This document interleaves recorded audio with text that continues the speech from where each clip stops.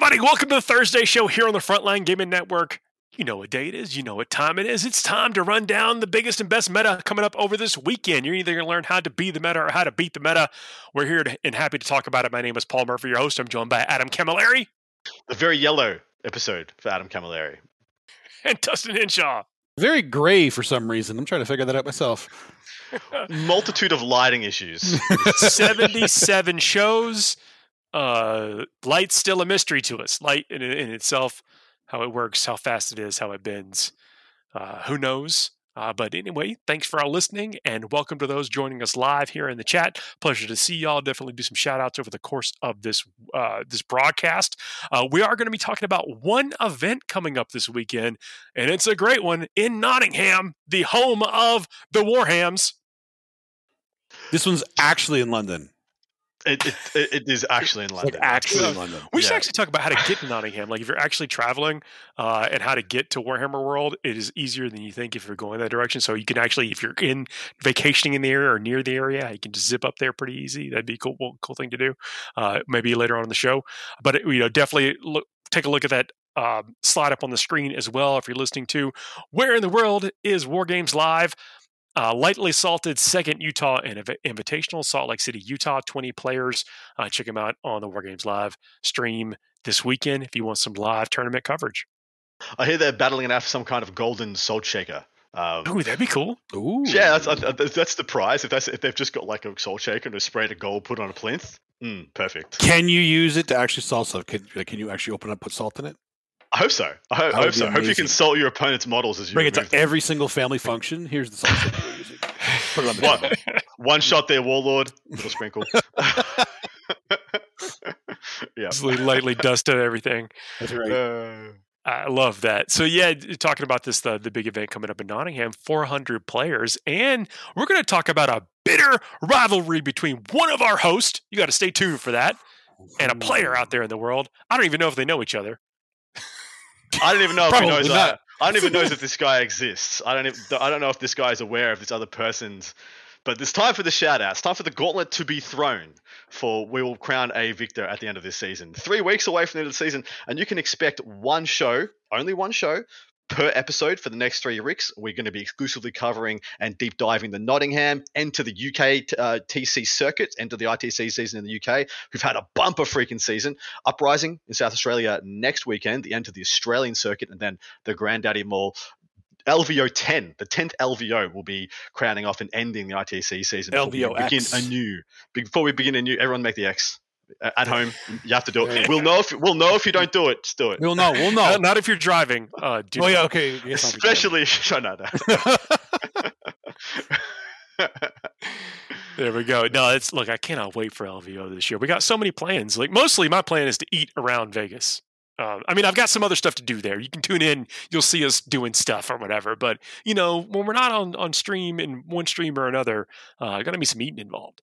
Oh, yeah. I need to actually have a meal or two with you, Paul, because I need to see your palate. That's what I'm interested in seeing. Oh, dude, my palate is wings, burgers, and tacos. It's not, but it's got to be because you have that is your main palate, though. You'll know the good wings, burgers, and tacos. This is true. I love wings, burgers, and tacos. Okay. Yeah. So.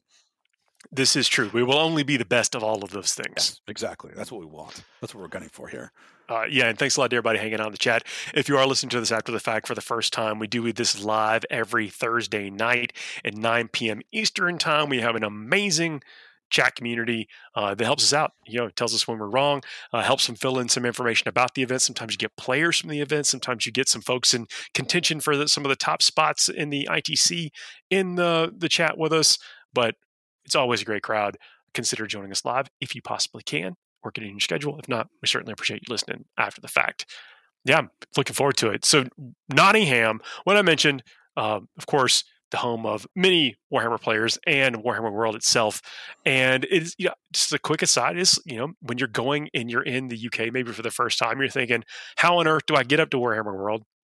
It's pretty simple. You take a train out of King's Crossing, go to Nottingham, you go directly there, get off, and it's a 5-minute train ride or 5-minute Uber ride, taxi ride from the train station. Is there what's the mile distance between them? Nottingham and London? Yes. 7. It's a 2-hour train. It's like 200 miles. What, 8? 7 miles? What? 8 miles? 7? 8? I don't know. 204 miles. 204. Okay. Is there like a platform 9 3/4, like for getting to Warhammer World? You know, is there like a Warhammer World Express, a la the Hogwarts Express? That's how you actually get from the play area, the main play area, to Bugman's Bars. That you have to run through a doorway. Yeah. So it's like platform 12, platform 6, not platform 12, platform 6, as a la, you know, 6 on 2d6. No, it's platform 13. It's the 13th great platform. Oh, of course, because you can't, you know, it's the one more than the best thing you get on the dice roll. That's it. That's it. It all makes sense, mate. And when you get through the barrier, it's a Votan land train that takes you directly to Warhammer World. Get yourself a breakfast BAP. Yeah. Breakfast BAP. BAP? Yeah. Is it like a bibimbap? Like a Korean? No.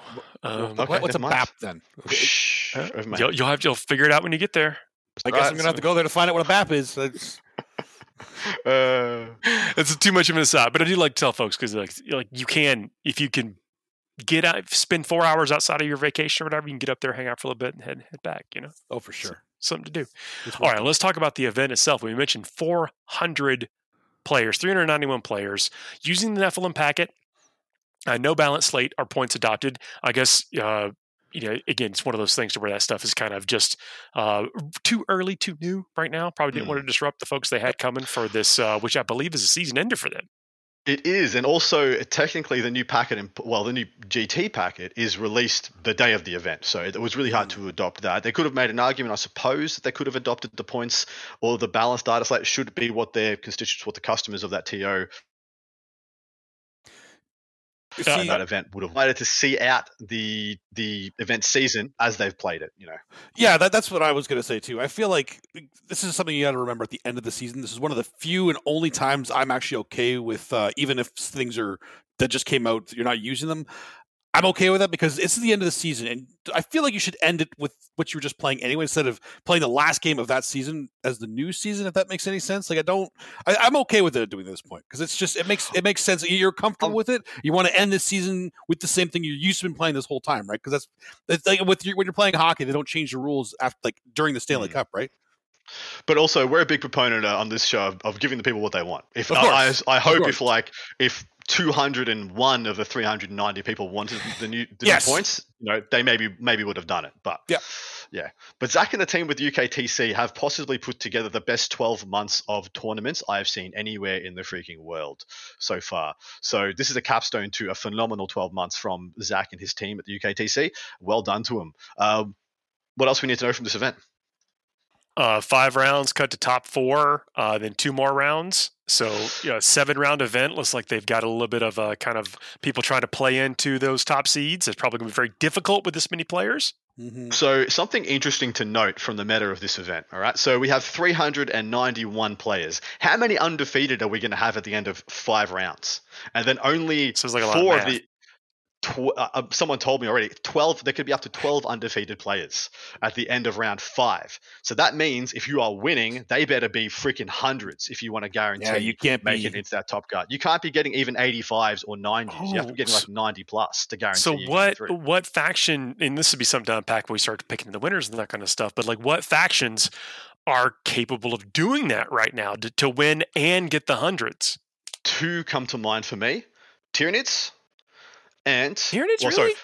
Yeah, I was actually questioning Tyranids myself. The thing is, Tyranids can always get the win, right? But actually, let's probably ask Dustin a little bit better than me. Tyranids can always get the win, but can they get the hundreds? The other ones I was going to say was Necrons, and of course the T-Suns and Flamers. T-Suns and Flamers are very good at putting up 100, but they don't necessarily affect their opponent's score all that much. Are you intentionally omitting the Adeptus Sororitas? They kind of have a capstone on. They have one secondary that can only score a 12, right? Am I remembering that correctly? Yes. And because of that, and that's one of the very good secondaries, I worry a little bit about Sisters for that exact reason. Somebody just say, okay, one of your secondaries can only get a 12. All I do is mess with another one, give you a 12. If that happens 2 games out of 5, you don't make the top cut. Well, see, with Sisters, I don't think it's not the secondaries that hurt the Sisters. It's primary that can hurt the Sisters. They can be denied primary a lot easier than a lot of other factions, I think, because they do a lot of MSU and they're easy to kick off of those objectives. So I feel like their primary is where they're going to suffer. Like their secondaries, I think you're fair to right, but they'll still get 30, 35 in that, and then primary they'll still do well with primary, but because they can be denied, it's going to drop their win points down. So immediately, what we're talking about here, when we listed out the format, and then we listed out the amount of people that are coming, and then you start doing some math, does that really influence what some players are taking out there? Is it, and maybe we'll see that as we run down the factions. Maybe we should look at the factions and note some of the players and stuff like that, because this matters. Like the actual format of the tournament sometimes really matters to affect what you put into your list or what you even bring if you have multiple options.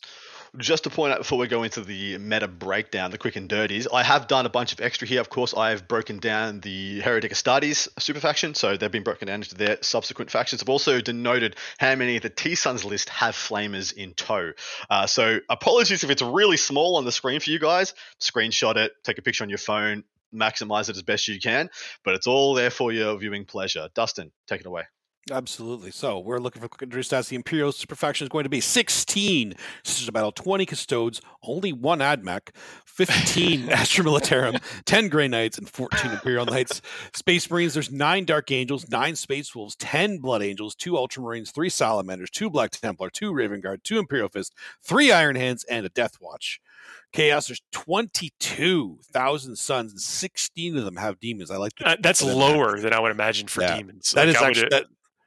But I was like, thousands with demons. That's just 6 people that couldn't get the flamers. They let the other flamers. That's right. Borrow their yes. Yep, for sure. 11 Death Guard, 20 demons, 7 Renegade Knights. Heretic Astartes, there's 8 Black Legion, 3 Night Lords, 10 Emperor's Children, 1 Alpha Legion, 3 Red Corsairs, 1 Iron Warriors, 2 Word Bearers, 4 Creations of Bile, and 5 World Eaters. Heroes. Ooh, I like seeing the World Eaters. Xenos, there is 18 Necrons, 17 Orcs, 32 Tau. Oh my God. Someone actually put in the chat a few minutes ago, the Tau always win. Just, all it needs a little bit of pilot skill. I think that's what they said. I think at least 1 or 2 of the 32 people should be pretty good pilots at the very least, right? That's fair. I mean, fair I'd say. And there's also 15 Votan. Hive Mind, there's 29 Tyranids and 10 G-Call. All right, G-Call being represented here. Great GSC numbers. Wow. Okay. Eldari, there's 10 than Space Wolves. I think that's the first time we've ever seen that on this show. Probably. Could be, man.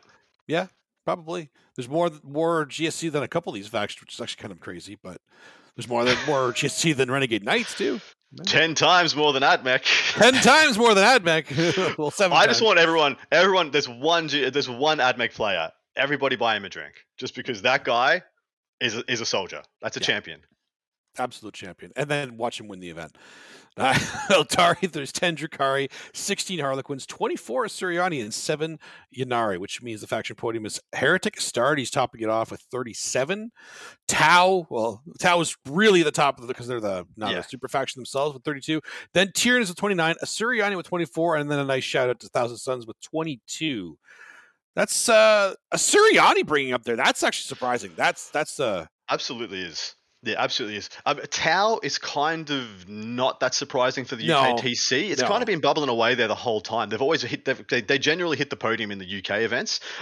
With them being kind of number one in this, I put the Heretic Astartes there because I just wanted to denote that they are kind of the most without really muddying the waters. Technically, Tau I think is the most represented faction at this event, and it's absolutely terrifying. Absolutely terrifying, boys. As a couple of Tau lists we'll be unpacking as we go, and they're really, really strong. But some outliers, 5 World Eaters, like you noted. What the hell is with that? Also, Demons having very strong numbers. Honorable mention to Demons, and I think it was Custodes. 20 Custodes. 20. Yeah. Yeah, I was actually expecting more Demons, to be honest. I expected Demons to kind of be in the mid to high 20s. But people trying to get the last of that Armor Contempt hurrah.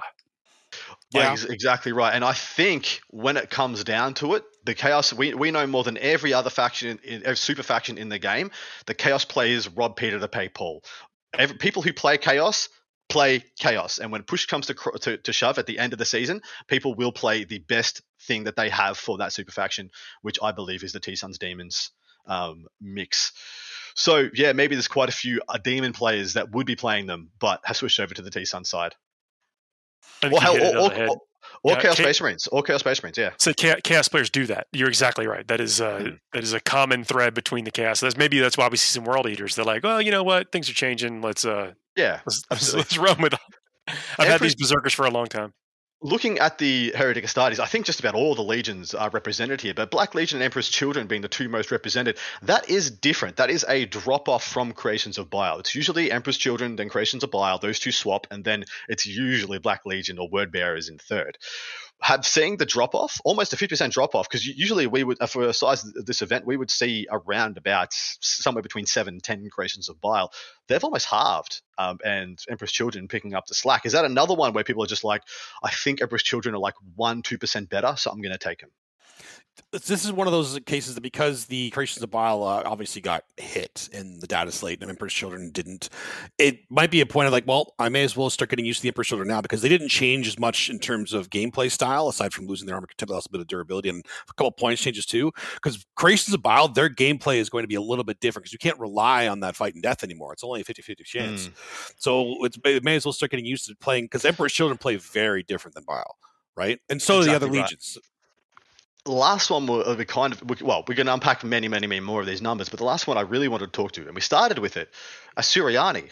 What the hell is going on there, guys? That's, yes, that's literally double, almost more than double their usual numbers for this size event. So all the Asuryani players just getting excited. It's like, wait, armor contempt's going away? You mean my -1 is just going to rip through Marines again? But I was actually trying to do a quick count on how many of armor contempt armies there have. What have we? 391 players. 200 and something of armor contempt. I mean, those Asuryani don't stand a chance. Hey, well, it's troubling. They're getting excited, you know? They're getting excited. What have we got? We got 43. It's got 37 Heretic Astartes, 43 Space Marines. We're already up to 80 out of 400 odd players. Plus add in the Sisters, so we're up to 80 plus the Sisters. So that's 96. 96 plus the Grey Knights, 106, and then plus the T-Suns and the Death Guard. And the Black Legion or whatever this there. Yeah, another 33 onto the 106. So what is that? 142. 142 of the. I mean, it's damn near. It's over a third is still armor contempt out there. And Votann too, but they don't have the 3+ save. Larger than. Yeah. Well, look at the top two podiums above Asuryani. You know what Asuryani is actually pretty good at fighting. Dude, well pointed out. They're not too bad into the nids, and they're not too bad into the Tau, are they? Right? They are not. Of the things that are their predators, they freaking hate Emperor's Children. They can't kill the Thermies, and then dude, Noise Marines just make a freaking mess. So no matter what unit you've got, either via shooting or via combat, they maul you, and it's pretty punishing. But man, I don't hate these numbers, and the fact is that we see a decent amount of Ynnari and good numbers on Harlequins as well. So the Harlequin, 16 Harlequin players are actually quite a lot. One of them being Mike Porter, who we'll talk to about when we get to the list breakdown, who's one of the top rated players. He literally didn't get the memo. He's like, hey, Mike, light's crap now. And he's like, never heard of you. Harlequins are still fine. Like I'm sorry, but the 4-up invuln was not the reason they were winning games. It was just the reason they were dominating some matchups because it wasn't the reason they were winning though. Hey, we'll see. We'll see. That's going to be. You got to stay tuned. We're going to be telling you all this like stuff. One last one. The Necron numbers continue to be middling to poor. Poor by the standards of the last 6 months. 18 is not disrespectful to their player base, like numbers wise, like being like. No, that's pretty good. It's not bad though, is it? But it's. I mean, you expect mid 20s at least, right? I'm actually curious. Do you know offhand how many are still using the Silent King? No idea. Didn't look at it. Didn't think so. Adam lost interest in that. Look, I started to look at 400 list. And get it's a lot, exactly. Man. It's a lot. I seriously. You mean you didn't? You don't know the actual? You know what? How many of the Tau have Riptides, Adam? Do you want to? How many of the orcs have battle wagons? Have Death You know this stuff. Legit. I looked at about 50 lists, and after the 18th, 19th, 20th, it's just you look for archetypes. It's just a matrix. You don't even see units anymore. You just like look for it sprinkles on past in binary. I can quickly look that up while we go. No. Let's look at the faction breakdown. So before we read the faction breakdown, we had some theories about what we might see there, what players might shift towards. Does that faction breakdown, is it counter to that? Because I think we the players may not be thinking the same thing that we are. At least, or a disproportionate amount of the players don't seem to be gearing towards one thing or the other. Mm-hmm. And yeah, we put a mandate on this, like saying, like, you know, this is an event where you need to maximize your score. Yeah, so every game, your first 5 games has to be hundreds. You got to score 500 points. It's the only way to guarantee the top cut is to just 500s, right? Yeah, which is interesting because you're talking about Tyranids being one of them. I never thought Tau was one of them too, because Tau needs to be like, well, okay. Tau and Tyranids are both, they're both armies that they can do it, but they have to crush you. And they can. But they're both factions that get wins. They yes, you can get wins on everybody. But you're right.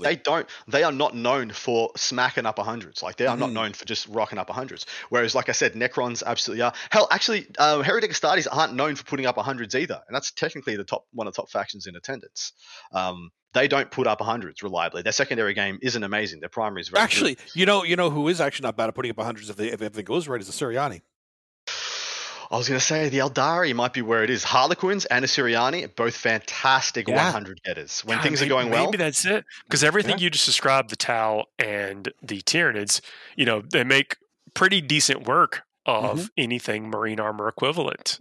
And if the Assyriani happen to dodge a little bit of that just with a bit of fortune, then that round 2 and 3 could be defining for them. And even if they have kind of a roughish, let's say an 85-point win in round 1, they could be off for the races in 2 through 5. I see what you did there, Paul, with a little bit of fortune. That was good. That was very good. One thing I wanted to talk about that I forgot to talk about before, the night numbers are really down for this level of event. There's a total of 21 knights across both.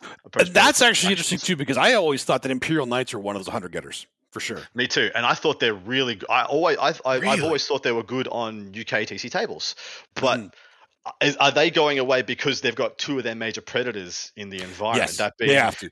That being Heretic Astartes, Empress Children, or Creations of Baal. Take your pick. They both counter knights extremely well, and Tau. Annihilate them from the side of the world. And Votan. True. Votan on the rise as well. That's another great point. Yeah. Interesting. I guess let's talk a little bit about some of the lists we're going to see there. And, you know, we got a great one to talk about. First thing, number 1 player in the UK. And the world, mate. The world. He's number 1 in the world. Number one in the UK as well.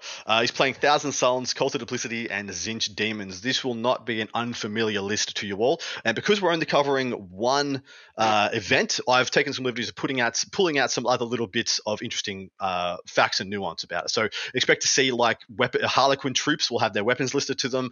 You know, the weapons that are on crisis suits will be listed, etc., etc. So jumping down. More data. Exactly. Well, we're going to deep dive. We're going to deep dive, boys. We've got a battalion, Ahriman, Exalted Source, Infernal Master. No surprises there. 6 units of 5 rubrics, each with a Soul Reaper cannon and an icon. 10 Scarab Occult Terminators with full guns, which is actually different to have seen in a couple of different iterations, and a single Rhino making up the T-Sun's portion. We go into a Vanguard detachment, which has a Changecaster, 2 units of 5 Flamers, and a unit of 3 Flamers. And that is pretty close to the prototype, with the exception of him paying for all the guns, which is very interesting, because we've seen people skew that for more stuff. You would get a second Rhino. You would get a second Rhino, a couple of Solo Spawn, or Zangor Enlightened for the points he's paying for the guns. Why do you think the guns are so important to how Vic plays this? That's a good question. I also want to say that I had the pleasure of speaking with Vic before, and and seeing online that kind of stuff. Seems like a great dude as well. So this is going to be a pleasure to play against. Even if the army is brutal on the table, from what we can tell. It is a great question. Like, I assume you're talking about like the big Soul Reaper cannons and that kind of stuff. He's paid for 6, 7, 8 Soul Reaper cannons, and then he's paid for 2 Hellfire missile racks. Yeah. I'm assuming the Soul Reapers are there because he knows Heretic Astartes is going to be here, there, and everywhere. He wants to be able to pick up Noise Marines. He wants to be able to smash Creations of Bile before they close distance on him. So things of that ilk is what I assume. And also, I cheekily think he's tooled for the mirror match. I was actually going to go lean to that, is that when you're shooting things that are really good at your Overwatch, like carrying you up, you want to have some credible threat. I mean, let's also think about things like, the demon, the Bloodthirster is a big deal. Like you might be able to power him down, get a few wounds off in the psychic phase.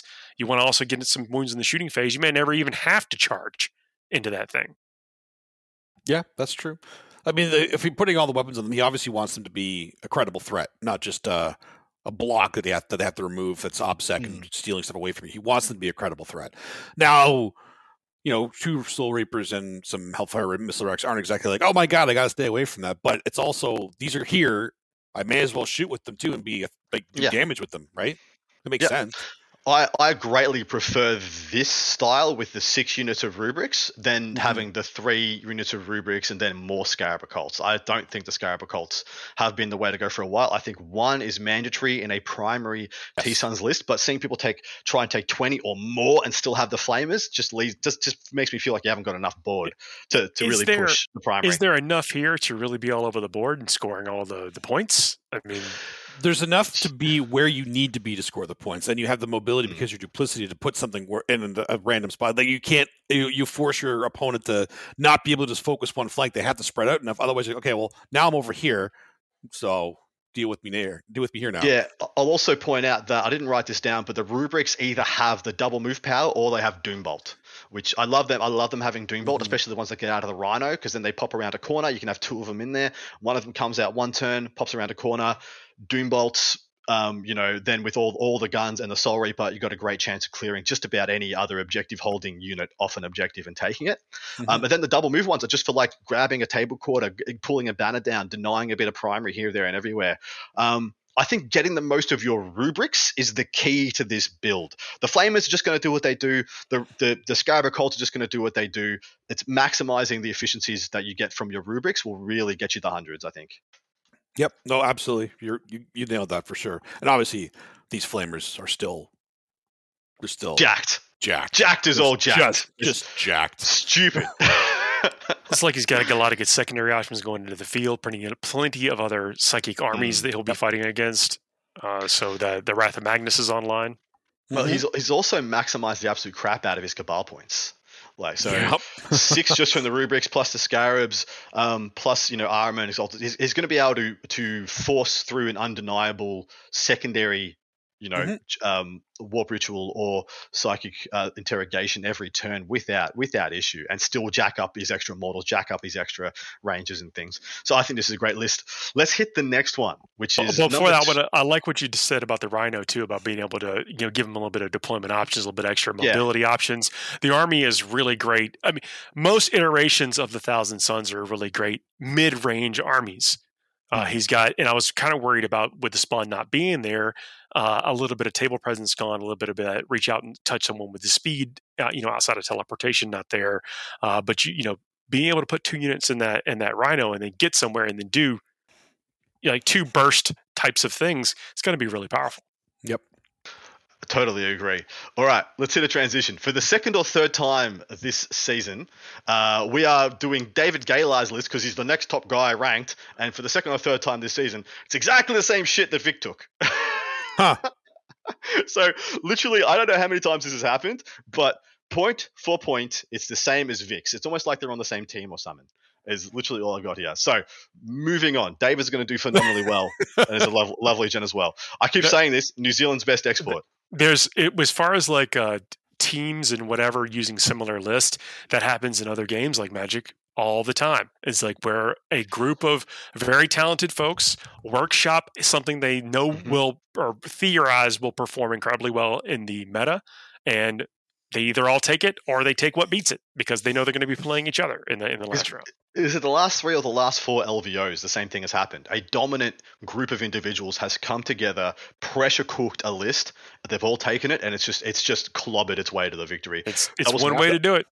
Expect to see both of them doing really well. Yep, Castellan Guard, Double Spear Yanari, Broviathan, all these things. Maybe these boys are onto it, and we're going to have the dice down Flamer, T-Flamer or something. One of the things, you can hear this on, it's not quite the scope of our podcast, but other shows can certainly cover this type of thing about how to actually play test. Like, how do you figure out what the best thing to do is, and how do you effectively test to figure out if it is, to determine that it is the best thing. You can, we talk a lot about borrowing army list out there, and that's perfectly fine too, but sometimes there's brewers out there and people want to feel like they're doing something a little bit different, and there's codes out there to be cracked. All right, let's hit the next one, boys. We have Mr. Mike Porter himself, currently ranked 7th in the world, 3rd in the UK Harlequins, a light Sadith. This man has barely changed a thing in a year of playing this faction. He's got a battalion, Shadowseer, Troop Master, 6 units of 5 troop. They've each got 2 Neuro Disruptors and 2 weapons, sometimes a Caress, Kiss, Embrace, whatever. 2 Death Jesters, one with the Lord Crystal upgrade, Crystal Bones, and the other one with the Rift Ghoul upgrade, so 2 DJs, which is one more than usually see, sometimes you don't see any. A single Solitaire, 5 Star Weavers, and then we jump into his patrol detachment, of course, 2nd Troop Master, 2 units of 5 troop, equipped exactly the same, and 2 more Star Weavers for a total of 5 boats, 6 characters, and 8 units of 5 clowns. So let me get this straight. No fusion. I don't believe there is any fusion. Really? Wow. Let me double check. I may have got it wrong, and I just didn't write that down. Because now that you say that, that'd be very shocking to me. It's poignant now that you say that. Yeah. Doesn't do the quick math, and he found out this list is 80 points short. Wait a minute. I said I was going to write down some stuff. I didn't say I was going to write down all the stuff. I would assume that we're deep diving. It was going to be most of every list. Most of every list. Yeah. Anything fusion? Nah, forget that. Or in Silent King, it's just assumed that it's there. He doesn't need to write it down. 100%. You got to assume they're there, right? Yeah. I would assume so. That would be very. I'd be interested if it wasn't. I'd have questions too. But we have fun on this show. I want to point that out. I also want to say what's up to everybody in the chat. Basically say what's up. Also, Nurgle, Matt, Cap, and Andrew, Alex Chavia, Nicky D. Williams, Tim the Sorcerers. I think fans of the folks we were just talking about. Maybe seeing some new names in the chat too. So keep them coming. What are y'all up to this evening while we're all hanging out? I was stalling so Adam could find the fusions. 2 fusion pistols. And nailed it. Yes. Of course they were there. I assumed they were there, but as soon as you said it, I'm like, really stupid you didn't write that down, Adam. You wrote everything else down. So yeah, 2 fusion pistols. Just making sure. We assumed, but now we've confirmed. We're good. Yeah, we're good. You had to make me do it now. All right. 7th in the world is not taking fusion pistols. I know. He hasn't got this far without not taking fusion pistols. How do we feel about this list? And is this good into the meta? Yes. Yes. 100%. Just 100%. Cut it. 100%. Obviously, mortal wounds and fusion pistols and speed and durability and obsec. Mm-hmm. No. And literally in the top 3, if not top 3, top 5 best secondary games in the game. Really phenomenal at getting 100 points. And it doesn't even need to kill you. It can kill you. Just, if it doesn't need to, it'll just be like, okay, cool, I'll just score 100 and do my thing. Very like Necrons would. Let's break this down a little bit. So you mentioned the 2 relics on the Death Jesters. One, why 2 Death Jesters, and what are those relics doing? One of them, I believe, is the turning off OBSEC, Overwatch, and then he's got to have the mortal wound run, right? That's just my assumption. Again, I'm just assuming. I don't know for sure because Lord Crystal does not sound like the mortal wound one or the OBSEC. Lord Crystal is each time this model shoots, if any hits are scored, unless the target is vehicle or monster, until the start of your next turn, subtract 2 from the move, and they can't Overwatch or set to defend. It's 100% anti flame attack. Yeah. Rift Ghoul. Each time this unit makes an attack, the attacker does not receive the benefits of cover. On a modified reroll of 4+, inflict 1 mortal wound in addition to any normal so it is damage. the mortal wound in Overwatch. Okay.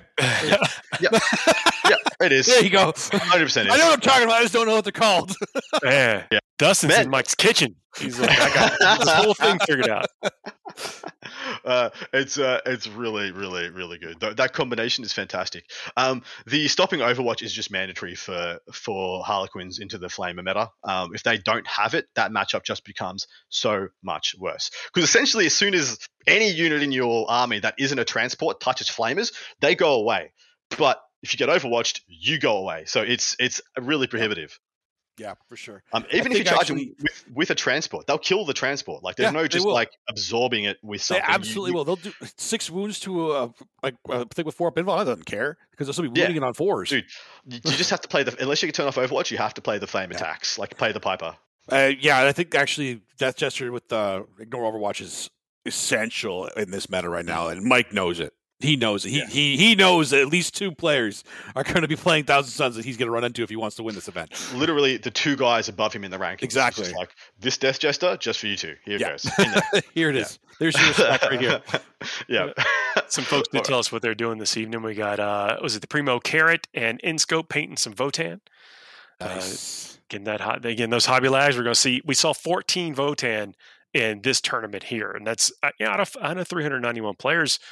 Yeah, maybe that's a lot, maybe it's not. But as the weeks go by, I think that number is going to continue to increase. You're painting some Thunderkin because they dropped them points, man. They dropped 10 points a model.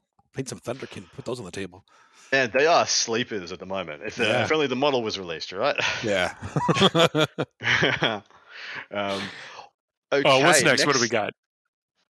So, next up we have Mr. Ed Watts. He's ranked 10th in the UK. He's playing Ynnari Aeldari Goodness. He's got a battalion, an Orc-Tark, a Farseer, and the Yinkan. 2x5 Rangers, because that's a good secondary. 2 units of 10 troop. 2 Caresses, 2 Embraces, 4 Kisses on each squad. Probably some fusion pistols. 2x5 Howling Banshees. 5 Striking Scorpions, a Warlock Skyrunner, 3 Shining Spears, 2x3 D-Cannon support batteries, and he's taken an auxiliary detachment with Karandras, not Baharoth. Karandras. Wow. So Karandras is a truck, though. He is, and he has the infiltrate, so he's going to be in the middle of the board in a nice, cozy place. Here, you come near me, I will pick you up. He's protecting those Rangers and then eventually the spot for the D-Cannons, I think. Yeah, maybe. 2x3 D-Cannons in Ynnari. Usually you'd see that in Ulthwé because they get the +1 to hit, right? Interesting to see them in Ynnari too. They're still out of line of sight. Then I believe they're necessary because there are matchups where you just can't be in the open as Aeldari, and when you want to play a passive turn 1 or turn 2, that gives you the insurance that you still get some stuff done and clear off middle objectives, deny people getting 12s by holding 3 objectives, and lets you have a little bit more tempo in the game. Because as it sits right now, this thing has no gun. This is a Ynnari list that has pretty much no gun outside Shining Spears. Pretty much everything else just kind of has to hit you. Explain what you mean by that term as far as has no gun. Well, so it doesn't have the ability to stay in this deployment zone and clear the midboard. So in a lot of matchups, a guard is going to do this to people as well, where you want to either push on him immediately or cut ankles while sweeping along your deployment zone. Just get an angle here. The tanks can't adjust to get you, kill a thing, stay safe, etc., etc. You want to tempo out the game. If you don't have gun, you can't clear the middle, and if they just mob the middle, either you're forced to push out your squishies, Howling Banshee, Striking Scorpions, uber killy, but quite not very resilient. T3 with a terrible armor set. So. It's all T3. Everything offensive apart from the Shining Spears is T3, and even then they're only T4. And so if you have to push the middle, especially if you're not in terrain when you push the middle, you're just going to get eaten alive. And so you need the ability to stay in your deployment zone and have some tempo in the game, be able to take a turn or 2 off to make your opponent make some decisions, especially if you're playing for the bottom of turn. If you've got turn 2 and you're like, well, I just need to stop them getting 12s because I expect to just rack up Psychic Ritual by jumping out, boosting back with my Farseer my Skyrunner or my Warlock. And I'm going to stay, put up 2 or 3 banners, and then go push for the 12 at the end of the game, win by 5 points, that kind of thing. Without the D-Cannons, you can't do that. You have no way to clear them off the middle objectives. You have to go and play the trade game. And sometimes it's not what you want to do. You also mentioned the Rangers. Oh, that was perfect. Yeah, thank you. The Rangers there. We've seen them find their way into more and more Aeldari list of any kind, Asuryani list of any kind, because one, sniper rifles, relevant, incredibly relevant. Mm-hmm. Probably going to be continue to be more relevant as time goes on. People take characters, snipe them out, but also the hidden path, secondary. They complete the secondary faster than the other units in your army, hoping to get probably a point advantage. That's why I like Karandras. They're going to be up there. You get a lot of squishy things up there, but people are a lot less likely to charge into your lines when you have a Phoenix Lord there. Yeah, exactly right. And I was just looking at Karandras, so 150 points. It's got a 2+ save, a couple of little shuriken shots, but the melee is where it's at. 6 attacks with exploding 6s and doing mortals as well. Or you can go to 12 attacks at at strength 6 and neg 2 1 damage. Really good all rounder. I mean, you can't say Baharoth isn't better, but he just might not have had the points to go up to Baharoth, because I think he's a couple more. Baharoth, what is he, 10 points more? He's only 10 points more. That's right. He's only 10 points more. So that means he's got a plan. That means he's got a reason why. And I believe it's probably the mortal wounds is the reason why, because Karandras does do the mortals. Karandras can charge at the infiltrate because of the infiltrate, right? That's a big thing for him because he's a Phoenix Lord, so you can't one phase him. Exactly right. So he's the thing you can in the Votann matchup especially. He's the guy who just goes, "I'm on a middle objective." Yeah. What are you going to do? You're a one-phase army. You got to charge Zerkers. You got to charge bikes into me, which is a bad trade. Like if you don't kill me, heaven forbid, this is a bad trade. Also, it makes the Scorps OBSEC as well, which is cute. It's always nice. Yeah, for sure. Yeah, I like this list quite a bit. I think it's good. I think it's very good for a grindy, melee trading war. The sheer amount of Tau makes me scared for All Dead and his Ynnari. You know what? Karandris is going to pick up a Riptide on turn 1/1 game, and it's going to be fine. It's going to be all okay. What worries me is the bombers, man. That could happen. Bombers, the freaking Tau bombers is like is terrifying to this army. And that's the matchup that gives me. Realistically, though, they're very terrifying to lots of armies. It's true. Yeah. And if you're metaing to just not take something that doesn't get crapped on by Sun Sharks, you tell me what that is. Somebody tell me, phone me, 6 months. I've got no idea what that is. And this list actually does decently well against the Sun Sharks. I mean, you have to kind of go first. Like we saw James Kelling, he did have a learning game against Andrew Gagnon. And did not do very well in that, but he came out strong in his second two games, largely on the back of him being able to kind of mitigate and deal. Going first helped. I mean, I'm not saying the game's not really a go first or second type game, right now all the time, but he had the tools in it, and there were some similar things in this list to that list. So I think he can hold his own against that with a little bit, good luck. Yeah, for sure. All right, let's get to the last of the list we're breaking down. Then we've got a spicy head-to-head. There has been one very spicy matchup because the round one of this event has been paired. So stay tuned with that for that one. This next one, I'm gonna crack my knuckles, crack my neck. Let me tell you a story. Let's build some. We mentioned the rival. Do we want? No. Let's take a quick break for a word from our sponsors, and then we'll come back and explain this bitter rivalry. I gotta find a gauntlet to throw. I'll be right back. Where is it? At Frontline Gaming, we make the best tabletop gaming mats in the universe. Our mats are durable, rollable, foldable, wipeable, and storable. Oh, and they look damn great, too. Join the thousands of tournament regulars and garage gamers who use our mats to bring their gaming surfaces to life. To ensure quality, Frontline Gaming mats are custom-made one at a time, printed with high-quality ink.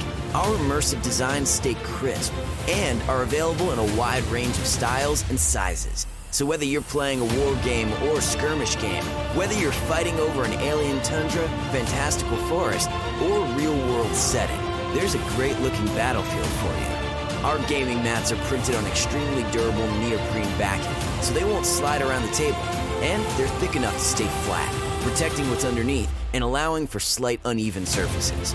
We know from experience that an easily portable gaming surface is just better. Every mat comes with a sturdy nylon zip-up bag for storage and transportation. Whether your next battle is in your home or at the local game store, you'll be able to unroll your FLG mat and get gaming right away. Our products are all made and tested by passionate gamers at Frontline Gaming HQ right here in the USA. It's time to take your battlefield to a new level. Frontline Gaming, champions of tabletop. We are back, and we have our bitter rivalries and gauntlets ready to go to support Adam Camilleri in his international struggle to become best Dark Angel in the world. That's right. This is a call out. This is a shout out, gentlemen. There's Throne. The last one. Whoa. I chipped something on the floor. Okay. All right. Everyone sit down. Let me tell you a tale. It's a tale of the unforgiven. All year, I've been jostling for number one Dark Angels with this gentleman, Jay. I think his surname is Seaborn or Seaborn. I don't know. But me and him have been trading number one Dark Angels all season. It's been me and him at one and two all the way. I'm not playing in LVO, and right now I don't think Jay is playing in LVO either. He might be, and I don't know. If he is, this is a moot point. I'm playing Uprising with Dark Angels to cap the end of the season. That's my last event. If this is his last event, this is his capstone as well. I'm number one over him by about 30 points. He's playing in a 400-player 5-round event. He could play 7 rounds. I'm playing in a 250-player 8-round event, and I'll be playing all 8 rounds. So the numbers for the figures, they're going to end up being around about the same. I've got more potential rounds I could play. He's got more numbers at his event. So it's how well he does at this versus how well I do at mine. And here's the gauntlet. You're going down, Jay. You got nothing. That's it. Throw those gauntlets down, boys. You both had gauntlets. Place them gently. They're thrown. I threw it down. Do it again. That's fine. Gauntlets. Solid. I don't even know if Jay knows I exist. I don't even know if he tracks the ITC or pays attention to the rankings. I have no context for any of this smack guy I'm talking. Living his best life with no idea.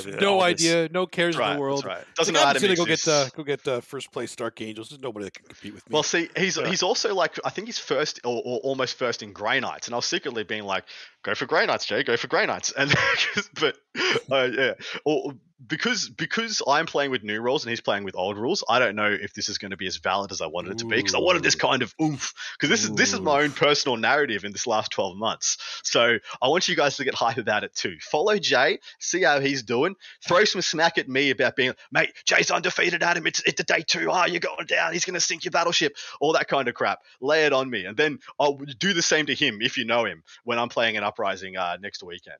So should be a cherry ripe little spice to your end. Nice. Let's tear his list apart. Of course, he's playing Dark Angels. He's got a battalion, Azrael, Primaris Chappie on a black with the Mace of Redemption, and I'm about to tell you why that is a great meta choice. He's got a Primaris Tech Marine, which is Master of the Forge, 2 by 5 Infiltrators with 5 Assault Intercessors as well, a unit of 5 and a unit of 4 Black Knights. Come on, Jay, where's your 1 unit of 10, brother? Get it together. A single Ravenwing Apothecary with the Armor Indomitus, which is a nice, cute little pick with Armor Tempster being in play here, 2 Redempted Dreadnoughts, 2 Landspeeder Vengeances, and a single Dark Talon. This is a cute little package. A lot more is really pushing into the mechanized side of things. Whilst I think having the Black Knights as the swing, Infiltrators go up, Black Knights support them should they get in over their heads. Last wave, the Redemptors go in, while the Dark Talon makes a mess of your back Do you lines. think that's why the Black Knights are split up, is so they can have this kind of V formation? He can't, obviously, either he couldn't find the points for the 10th one, because then you just take 1 unit of 10, combat squad him when you want the 2 5s, which is what I've been doing in the games I've played with him. But it looks like he wanted the points to, I think, probably just try and squeeze the Dark Talon in. The Dark Talon offers a hell of a lot of utility in this game. The Stasis Bomb is really good for, say, you're playing against the town matchup and they've got a unit of Recruit out front. Drop the Stasis Bomb on them, deal D3 mortals, and then they can't fall back. 0%, they are not allowed to fall back. No Desperate Breakout, no nothing. And then you just try and pin as many units off it as you can. 2 units of 5, a 4 and a 5 Black Knights, just 1 guy attacks from each squad. You don't kill it all, pile in, can't fall back, go and pressure their back line with your bikes. Really pretty nice. Also, the Mortal Wound Dump is always good in this meta. He's got a lot of really high rend. He's got like rend 4, rend 3 on just about everything. I have not been a fan of Redempted Dreadnoughts in this meta. They have underperformed for me consistently this meta. So I'm really interested to see how he does with them. Like the Neg 1 and stuff, I mean, it's the fact that they don't do any damage for, near 200 points. Because you take the Rend 4 gun, but that Rend 4 gun, like I've had games where it hasn't shot more than 3 shots per turn. And so I took 3 of them, and I've had games where they total less than 10 shots between all 3 guns. Yeah. And you're just being like, why am I paying 600 points of my army for this? And then all the little guns don't do what they used to in the Armbrick Attempt meta, because they're all Rend 1, Rend 2 in tactical or dev stocked, and they never get better than Rend 2 on those guns. So if you're sitting in cover, they don't care. Are you taking a Tech Marine, though, to basically help them be immortal? Yes, I was taking a Tech Marine a lot of the time, just to give 1+1 to hit. Then one of them turns on reroll 1s to wound, and they all buff each other. Interesting to see he hasn't taken the single Talon Master as well. The one Talon Master with Arbiter's Gaze, and then use either via CP or via Azrael's Waller trait. Keep him in Devastator Doctrine for 3 turns of the game, and then ignores cover, always hits on 2s. Really good swing piece. Gets a lot of work done for clearing chaff. But I want to tell you about the Chaplain on bike. You notice the 37 Heretic Astartes at this event. That Mace of Redemption on a 4+ is a Power Fist. Straight up is a Power Fist already. Strength times 2, -3, 2 damage. On a 4+ to wound, you deal 2 mortal wounds, and the attack sequence ends to any Heretic Astartes unit. So that guy will go in there And with the right buffs, if he gets off all his canticles and whatnot, can easily go in and maul a giant Terminator unit, a Heretic Stage Terminator unit. Because you go in, you hit on 2s or you hit on 4s. You probably don't do it if you're going to hit on 4s. You just go clean up little squads here and there of other stuff, things like Possessed, things like Emperor's Children, word bearers, little things here and there. He becomes a big problem to try and take care of, and he can just bounce around by himself, 2 CP after he's attacked, shooting back into your lines and keep him safe. And he just goes in there with like some 6-7 attacks, depending on the litanies. Hitting on 2s could be re-rolling, wounding on 2s could strength 8, and then every 4 is 2 mortal wounds, and just cutting down squads here, there, and everywhere. Is it still -1 to hit, or is it? No -1 to hit. Okay. It just hits on 2s. Really, really good unit for his meta, and I think that's that's the thing I love the most about his list. But he's still gonna nah. I do like the vengeances in his meta though. He's got there are a lot of units in his meta. The Tau units with the big crisis suits. There are a lot of what I'm getting at here is a lot of blastable units where your 2 land speed Avengers are just going to have 6 shots each rather than 2d3. I think they're a good meta pick for where he's at. Might be why he's gone. He's seeing a value of the Redemptors as well, because they're just going to get 6 shots each against the big Terminator bricks, against the big Tau units, etc., etc. So maybe he's onto it. Oh, very cool. I can't wait to see how this plays out. One, because, we want to see this faction do pretty well, hang out in there. We also want to see him not do we want to see him not do that well? What do we? I'm conflicted. I do. I want to see him do really well. I don't want to make the top cut. Don't make the top cut, Jay. Okay? You can go 5-0. Don't make the top cut, because if he makes the top cut, I think I'm screwed. I think there's no chance. I have to win Uprising, I think, to get my spot back. We're actually big softies. We want everyone to do well. We want all these players of every tournament we ever talk about to all come home as champions. That's exactly. Honestly, I ain't throwing any shade at Jay. He's put together a phenomenal season. If he beats me, it's because he deserves it. I'm throwing some smack to build some hype, baby. Of course, all in good humor. I think you was talking about list composition though. With that 2 units there, Black Knights. I mean, look, he's got the points. They're in there. The 10th one, I guess. What would you change to put that 10th in there? I guess we mentioned that you've kind of opted to not go with the Redemptor Dreadnoughts, and he's even further invested into the Redemptor Dreadnoughts with the Primaris Tech Marine. Or what else does the Tech Marine add to a Dark Angel list that maybe I'm not seeing other than maybe protecting those Redemptors? So the Tech Marine's actually a fatty 2+ saved. Is really hard to kill. So he can just sit on your backfield with a bunch of little guns. Like he's got his Flamer, he's got his Melter Gun, he's got his Super Bolter. He's the Primaris. He's got his Super Bolter. He's not bad in combat either, and he can just sit on your back line with a 1+ in cover with Armor of Contempt and just be really frustrated to try and kill. And then, but so what I do when I take him is I usually take him with Land Speeders and maybe 1 or 2 Dreads. And he sticks with the Dreads, and the Dreads sit in my backfield. Oh, the 2 Land Speeder Vengeances are in addition to what the exactly right. So they go out and get angles and get shots, and then they scoot back to him and get repaired, and then go out again the next turn. And so that's what I usually do. I usually get a rotation going as the Tech Marine sits down, holds a banner or something on my backfield, and I'll just scoot past, get repairs, and scoot off again with whoever needs it. So yeah, there is a one other piece of tech that I always take in this list that he's missing, and that is the Reliquary of the Repentant, which takes any invulnerable save that you would have to a 5+.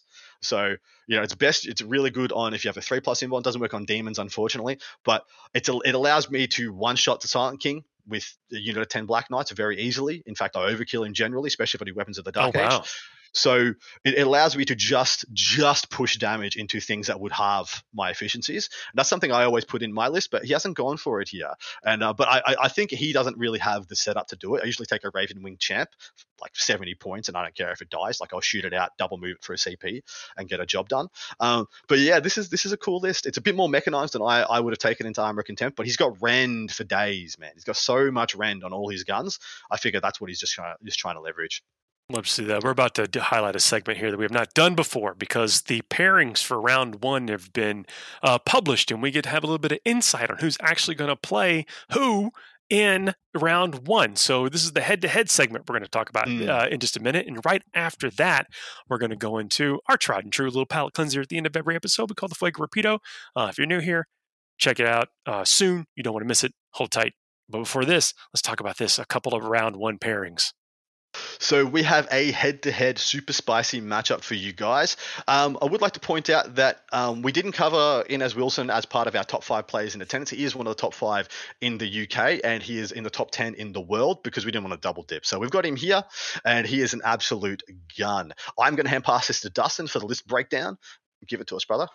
For Inez Wilson's nice, juicy Tyranid Kraken list, it is a double patrol with, I'm not saying it, a tyrant with bad laws. We see the setup. The setup. Almost got him. 3 Zoanthropes, 3 Venom Thropes, a unit of 7 Raveners, 3 Biovores, 2 Harpies that have heavy Venom cannons, and then the second patrol has the Flyrant, and then 3 Warriors. I'm assuming the 3 Warriors have 1 Venom cannon with Bone Swords.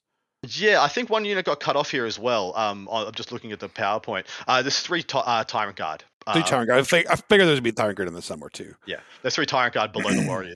Sorry, it got cut off in the copy and paste. Yeah. Okay. No, this is a solid list. It's interesting to see the Harpies in there again. The Biovores are an auto include, and one big Ravener squad is good. I do like one big Ravener squad. I wish there was more because I just like having more than the throw at people, but I get why there's one big one for sure. So do you mean more Raveners in the squad itself, or more than one large Ravener squad? I mean, yeah, exactly. I mean more Ravener squads split up. So like I want like multiple 5-mans because a 5-man squad is still 25 attacks that they'll maul most things that you're going to throw them at too.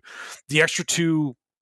I mean, at this point, he probably built the list of the Raveners were going to be in there, but then he had, okay, maybe I'll just add 2 more Raveners to the squad then. Yeah. Why not? The Harpies are really interesting, mate. We haven't seen double Harpy, especially double Harpy not in Leviathan for a while. What do you make of that? The Harpies still have really good tech piece right now. Like they went up in cost, but they provide such a huge value with both mortal wounds bombs. They can be a huge threat just flying into your opponent's deployment zone. Their heavy venom cannons are still dangerous. They'll get the alpha strike that Tyranids, no, I'm not going to say lack, but it means they don't have to throw away one of their melee threats to do it. So now they're going to put these 2 flyers in the back zone if they want to, and be able to shoot anything they want, take out a huge threat to the rest of their army, and not really sacrifice anything they're going to need later on, and put spores down to block some movement as well. How do you like Harpies into the Tau and T-Sons and Demons matchup? Harpies into Tau is you want to go first because otherwise those Harpies they're going down. They're just going down. But into Demons, they're really good. Really good. Yeah, really good. Any greater demon gets targeted by them. The move block is huge for them. They're incredible in the demon matchup. I meant the T-Sons Demon matchup, but I think that also the same thing, exact same thing because it's what's -3 with 4 damage, right? Like it's fantastic. It's perfect. All right, he is going head-to-head with Mr. Adam Lane, another gun from the UK. He's playing Tau Farsight Enclaves. He's got a single patrol detachment, whole list into a patrol. I'm jealous. He's got Farsight and a Cold Star Commander, 10 Kroot, 5 Crisis Suits, with each one has a burst cannon, a cyclic, and a plasma, and then 2 shield drones and 1 marker drone. Then he's got 3 Crisis Bodyguard, each with the same setup of burst, cyclic, and plasma, 4 Kroot Hounds, 2 Riptides with ions, big ions, and then double plasma rifles, and then 2 Sun Sharks. This thing has all 4 of your food groups covered for Commanders, Crisis Suits, Riptides, and Sun Sharks. It is fearsome. It's exactly what Tau should be right now. Like in this meta, the Sun Sharks. I love the Riptides, Crisis Suits. It's beautiful. Only argument I have is to take out. Well, see, the thing is, in a patrol, you can't get another HQ. So is to take out 1 Riptide for long strike. That's the only literal thing I could ever argue. But if you're playing Farsight, you can't do it anyway. So might as well take 2 commanders and enjoy that side of life. And I think and especially if you're not taking Shadow Sun as well. So for the redeploy, which I think he's got on his Cold Star Commander, regardless. I love this list. I think this is just about as good a tailored Tau list for this meta as you could get. And considering there's 32 of them in attendance, if there's 32 of these, that's what's going to I can't see many people being able to run that gauntlet. That's absolutely ridiculous. I love the Kroot Hounds in there too, just a little bit extra. So here's the problem, boys, with this Tau list. How do you get 100 points versus it? Versus it or with your secondary you pick to versus it? Versus it. It doesn't give up any, and it's a dead weight blanket on a lot of your scoring. Well, it's simple. You build your list to not have to interact with your opponent's list. Don't you play GSD, Adam? Come on. And then it just kills you. Well, that's the thing, right? If you don't interact with this, it tables you. So you got to go and stop it. How do you stop it? It doesn't doesn't give you any points while you're trying to stop it tabling you. How do you get 100 points? I mean, it's beatable, right? It's very beatable. This tower list, but for sure. Is this the kind of list that is just no matter what you're playing, can you get 100 points? Is a really big question. Mm-hmm. Secondaries matter, and we've even doubly so now because the win, just the getting a 68 to 54, winner against a list is not good enough to get you into the top cut. Mm-hmm. Dustin, so we know Kraken leverages a leverage speed, aggression, and also a lot of spore mines. How well in your mind, does this tower list account for spore mines? It doesn't care about spore mines at all. Tell us why. This is big. Well, if it flies, right? So they don't get move blocked by them. Everything in this list, aside from the crew, which they weren't going to run through spores anyway, so they can actually avoid them and go around them. Going over them, interesting enough, I don't know if you know this too, but if you fly over spore mines, they can explode on you still. Yep. So you guys still got to be careful about that. But the spore mines are not going to block them. Usually they're used for movement blocking. And Tau, like a list like this, they don't. Nope. I keyed onto the fact that each one of his crisis suits has a burst cannon. Could that be a reason why he slapped a burst cannon on all of them? Well, because the burst cannons they're not amazing into the armor contempt meta, which he's still operating in. But there are enough matchups that they're okay still. But you got to look at the rest of his list. Those burst cannons are there because he needs something to clear any kind of chaff, and spore mines do qualify for that. But I think in this list, in any crisis suit build that has Riptides, Hammerhead, Sunsharks, whatever, you want to have burst and or flamers in them, specifically because you need those horde clearing, chaff clearing, whatever you want to just clear those little diggy things. You have the big guns covered. That's fine. Anything big, it's going to die. The crisis suits are perfect to clear these little things, and those burst cannons in this case are perfect thing to kill spore mines with. So avoid it. Like, oh, by the way, I'll just kill that, and while I'm killing everything else. So, picking a winner, boys. Who's got it? Winner in this head-to-head, or the whole tournament? This head-to-head. Like, I mean, come on. I'm not going to not go for NS. I know. And sorry, I'm a Forces guy. So. I kind of want to go against Inez because me and him are mates and it would be funny. But I'm pretty sure he's going to get this. I'm pretty sure he'll have a very good plan for this matchup.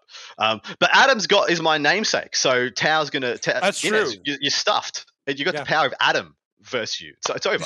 That's it. I'm going to say, it is kind of hard to go against, a highly ranked player who's been playing this faction for a long time. We have more information about Inez than at least I do about Adam. But all that in mind, who doesn't like to root for what might be an underdog? So I'm going with Adam. Yeah, absolutely. There you go. That's the right call. You should always go for Adam. Always bet on Adam. It's always bet on Adam. Safe bet, right? We'll see if we're right come next weekend. Look, now's that time, that palate cleanser we talk about. We call the slot the Fuego. Been saying it for a year and a half, and there we go. The Fuego Rapido, a segment where we, look at this. I like the theming, and then we've got here. I guess it's going to be Friday the 13th theme. Because this is Thursday the 12th. Yeah, tomorrow is the 13th. Good spot. Thanks for that. And we invite production. It's already the 13th for Adam. I'm living it. I'm in the future. It's okay. Don't worry, you'll get here soon. Is the future I hope you make it all the way way through the movie. Will I make it through the movie? A little debatable.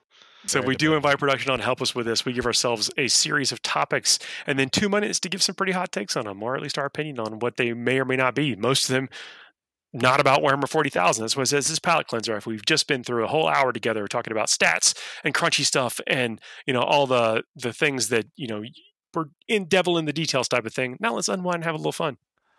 I'm already having fun. You don't have to tell me. All right. Did Nurgle Matthew just give away some in a Twitch chat? Everyone's praising him pretty hard. If you did, Matthew, we love you. Continue. Continue being the great dude. Let me hit the time thingy. That's part of my job. Start. Okay, is Friday the 13th a lucky or unlucky day, in your opinion? It's absolutely lucky. Yeah, it can be lucky. I think it's you got to manufacture whatever you need. Yeah. If you have the physical ability to not trip over, 100% it's a lucky day.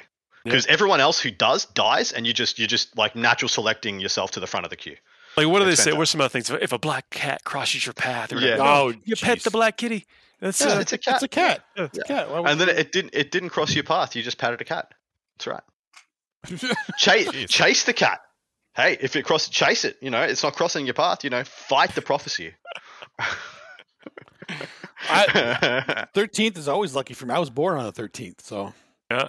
So I decided that my lucky one of my lucky numbers would be the day after or before my birthday, born on the 12th. So the 13th and the 11 lucky numbers for me. Have you ever won the lottery with those numbers yet? Never. Have you played the lottery? Once or twice. When it gets up into like $1 billion, okay. Why couldn't you not throw $2 that maybe I win $1 billion? It happens to be my birthdays of my family or whatever. Not encouraging anyone to do that, by the way. It's always a fool's errand. I do argue it's a lucky day. It's definitely a lucky day. Like, I honestly, what is the big superstition of why it's unlucky? Is it just because of the movie? Is that literally the only reason? I think so. It can't be. I think the movie had to have been because that was already. I would assume so, but I don't actually know the origin of why Friday the 13th is supposedly unlucky. Isn't that the day that the witch trials or something began? Is that what I don't know that for sure. Chat, give us some help in there while we're doing the rest of the Fuego, because I'm genuinely interested now, because I actually don't know. I don't. Okay, there's a wiki page called Friday the 13th, which encapsulates the history of the unluckiness of 13, which I can't tell you anything about. Oh, now we'll never know. There you go. It's on Wikipedia. I also wanted to call it. So Nurgle Matt gave 513 gift subs to the channel. What? And dude, from freaking clap. From what I'm reading, he wants to give people gift subs so they don't have to watch commercials during LVO. Dude, that is absolutely legendary. That's awesome. Thank you so freaking much, mate. Thank you. Man, at times you keep the whole thing going, dude. Just so you know. You really do. You really do. Jeez. Hats off. Thank you so much. Mwah, nothing but love. Nothing but love. Moving on. So, what's the best? Can't beat that with anything we say. So. There's nothing we can say now. What's the best horror movie franchise? Nightmare on Elm Street. Oh, you didn't even hesitate. Yeah, no, it's the best. Of all, look, Nightmare on Elm Street's the best. That's the horror movie franchises. See, those are classics, like Friday the 13th, Nightmare on Elm Street. Those are both classics. I don't know if they're the best. They're classics, but not. It's got to be a franchise. Specifically, the question here. Of course. Best horror movie franchise. I've got two in mind. Okay. The Living Dead. That was one of mine. And Aliens. I'm not sure if Aliens is sci-fi horror. That's sci-fi though. Is it? Yeah, exactly right. Aliens is the weird one. It doesn't. If it was horror, that would win. Hands down. The first one, you can't argue about the horror aspects of the first one, but the second one's just that's true. Actually, that's a good point. The first one, and arguably the third one. The third one wasn't that great though, but the first one did actually have more of a horror movie feel. It really did. Or a horror movie feel. You know what? I'm agreeing with Adam now. I'm kind of down with saying Aliens at this point then. I'm convinced that at least the first one is horror. As well. It's definitely a thriller. It's a sci-fi thriller. Yeah, I wouldn't say it's horror. I'm talking myself out of it, actually. Out of. Are you? You're talking me into it. As calling the franchise a horror franchise. I don't think you can. I think it's only one out of 3 to 4. Depends if you accept that Alien Resurrections exists. 3 to 4 films is a horror. That does not make a horror franchise. How did Living Dead. Let's do it. Okay. I need to call out Cameron Summers. Evil Dead. I don't know if that's completely a horror because it was like a spoof, but it was supposed to be horror. I will go with that if Aliens doesn't count because glorious movies. I love those movies. I love Bruce Campbell too. Like if I can do an Bruce Campbell is I would love to interview Bruce Campbell. He's a hero. Army of Darkness is amazing. Oh, like amazing movie. It's incredible that they went from Evil Dead and somehow found themselves. Yeah. That in itself is a testament. Okay. Jason Voorhees best fits in what Warhammer 40k unit? Scorpec Destroyers. Scorpec Destroyers. What? It's got to be something chaos. They've got machete-like weapons, and they keep getting back up, mate. Like, it's perfect. Orcs have machete-type weapons, too. Yeah, but they don't keep getting back up. They don't, resurrect and just refuse to die. Like... But okay, come on. What you got? No, I was thinking, it's like, well, I guess I should shut up because I can't beat that. If Aberrants were core, I'd say he's an Aberrant. Oh shit! Actually, that's not bad. Because then he could get back up, and then he's still durable, and he could carry whatever he wants. To carry a stop sign. But they ain't cool. What you got? You got nothing. Maybe they are, and you just don't know it yet. Well, is being core a requisite for the answer? Yeah, because being core means that they actually get affected by the icon to come back. Oh, I see what you mean. They're hard to kill. They do feel no pain. Which, on that base, they have to get it given to them. Yeah. So Jason's got to have like Freddy with him to get the feel no pain. Jason with Freddy. Yeah. Okay. 6 up feel no pain. There's a movie about that. There's what other arguments could there be made? Like I want to say this is like body type wise, it doesn't make sense, but I want to say like a striking scorpion or like Karandra specifically because he can get back up, and he has like a nice like the biting blade that he hits people with. And he could easily be a 3.5 edition Chaos Lord. He could. Yeah. Somebody has just mentioned Chthonian Berserkers from Votann because they fight on death. He doesn't know. I don't know if he fights on death. He just gets back up though. He's not girdly enough for. No, he's definitely not girdly enough. No. He's like a big broad guy, but not girdly. You know? If I had to just say the unit, the model he looks like the most would be like an Ogryn bodyguard or something. Like huge dude. We're out of time. Fuego. All right. What do you see as a symbol of bad luck? My role to go first. Oof. Yeah. Someday. Fair. Symbol of bad luck. I've got I'm trying to think of some because when I'm at a table, everything that's going wrong is. Yeah. I won't pick up a penny on tails. Matt Morosoli is a symbol of bad luck to me. Yeah. I've just had some amazing aberrations of luck. I put myself in a position for luck to like take a hand, obviously. But my sweet lord, he's the cooler of my dice. Someone said sleeves were yours, Adam. Wow. If they tune in and you have sleeves on, they just turn the show back off. Like, there you go. Get to it. Not putting that hex. Get out of here. Yeah, that's amazing. Thank you. You know what?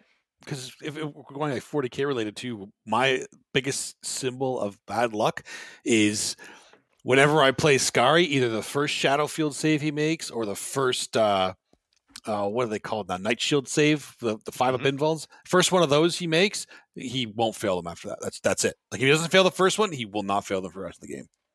Yikes. It's bad. Your dice tray is pretty brutal to me, actually. My dice tray is amazing. It's epic. All of them spin. Come on. I don't like it. You love it. No. Paul, give us one of yours. That was it. Like I won't pick up a penny on tails. Although tails, really.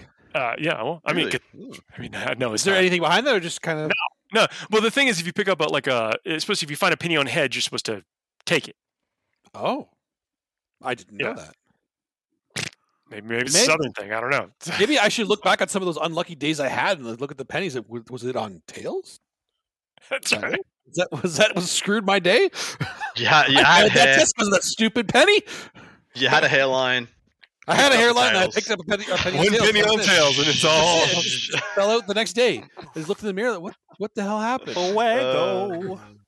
What is the scariest 40k model currently available?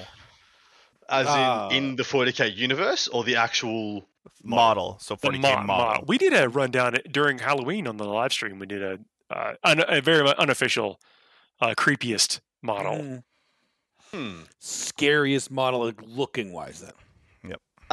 Nightbringer's got to be up there, right? Even if he is very dated. He's pretty He's pretty good. He's Not, okay. yeah, and then I mean it's in Horace Heresy, but Conrad Kerr's pretty scary. I find the Hari specs. Yeah, I think that's where kind of like I looked at over there and the Hara spec literally staring at me. And it's actually kind If that was running at me at like 20 miles an hour, big, more open and crap. Yeah, I'm out. I think Hara specs for me is probably. In fact, it's magnetized. I'm going to go over there and change it to an exocrine very quickly because don't like really, looking at it. No, I don't like it. Now that you're starting to think about I'm starting to think about it. Like, stop it. He's got to walk a long, dark path to his back, away from to his main room after the show. Yeah. Surely there's some Slaanesh units that are up there. Slash units, I think they're not scary yet. Creepy. Yeah. They're not scary. They're creepy. There's a distinctive difference between the two. Yeah. The aesthetic is you're supposed to not like looking at them though. Like in the fluff, you're supposed to be like, ugh. Like the Talos pretty creepy. Any of that, that Hellmother type stuff, I think is fairly creepy. Actually, you look at my converted Talos with the snake bodies. Those would be scary. And I think it's because like whatever's about to happen to you, it's not going to be over quickly. Yeah, that's the impression that I get. Yeah. The homunculus is probably another great call. Like I will run away from a berserker, but when I inevitably do not, I know my end is quick. You just dead. Yeah. There you go. Yeah. Vashnar will be next year's scariest model. As I'm just responding to chat, they said this model, but Oh, Vashnar. Not yet. Soon. Yeah, will be. I will. Oh, we got more. Sweet. Yeah. Oh, didn't we do this one last week? No, I don't remember this one. Okay, cool. What show were you on? Dude, I don't remember, man. Why are Skaven better than man things and other old world Warhammer factions? Oh, it's an old world. They're not. Skaven's 13 is their number. And, Who did? Yes. Who made this? That's savvy. Nikki. Good bow. Good bow. That was drawn by somebody. The Skaven player.